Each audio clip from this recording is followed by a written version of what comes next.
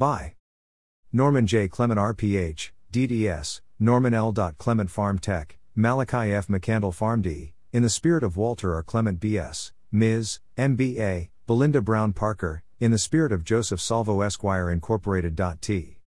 Spirit of Rev. C.T. Vivian, Jelani Zimbabwe Clement, B.S., MBA, in the spirit of the Han.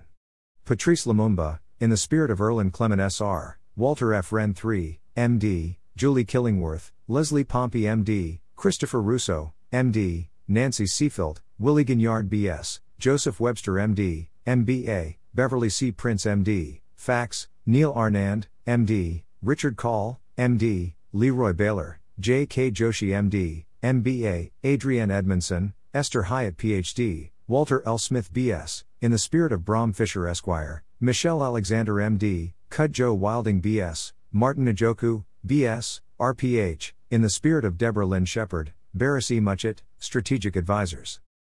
When medicine collides with law. I am not sure when the practice of medicine collided with law enforcement.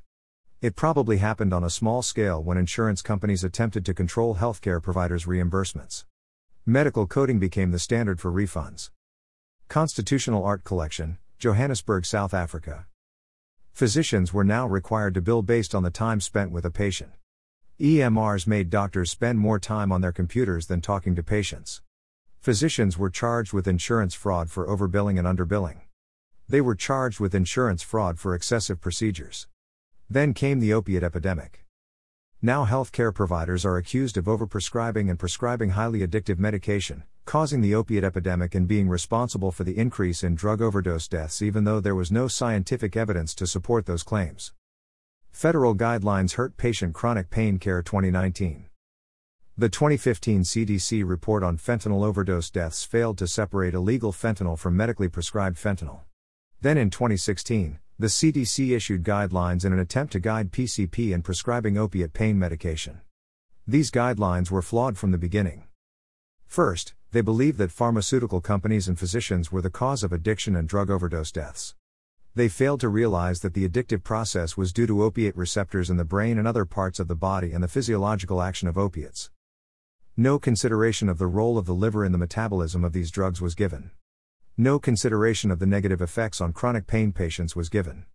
The CDC never considered that they had no role in determining the doctor-patient relationship regarding pain management. Windsor Castle, Windsor, England. Even today, they still have a voice in an area they are not qualified to speak about. No decisions made on a background of false principles can be considered policy. Because of the CDC guidelines and the misapplication of those guidelines, states moved to pass laws taking patients' care out of physicians' hands and putting their care in the hands of unqualified individuals. 1,000 unable to get pain care treatment. State drug monitoring was used to compile data against physicians. Physicians were falsely accused, incarcerated and convicted. Their medical and DEA licenses were revoked once they were charged and before conviction. Their patients had their medication reduced or stopped. Physicians against abuses. Thousands of patients now unable to get life-sustaining medication went to the streets for relief, overdosed, and died. Others committed suicide.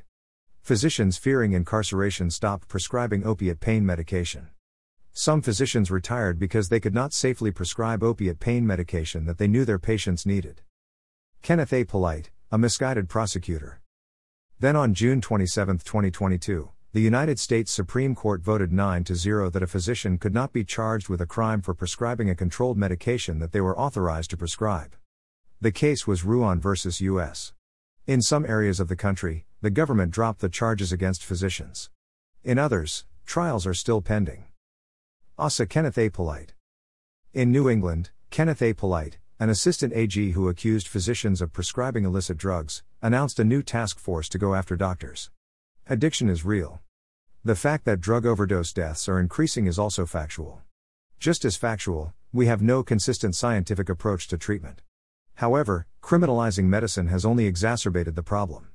We need to sit down and develop an effective solution based on facts with the aid of medically qualified individuals. Walter F. Wren III MD. For now. Walter F. Wren MD. You are within. You are within thenorms.com. Wynton Marsalis Concerto for Trumpet and Two Oboes, 1984. The Norms. low hanging fruit. Scott Thomas, Tampa, FL.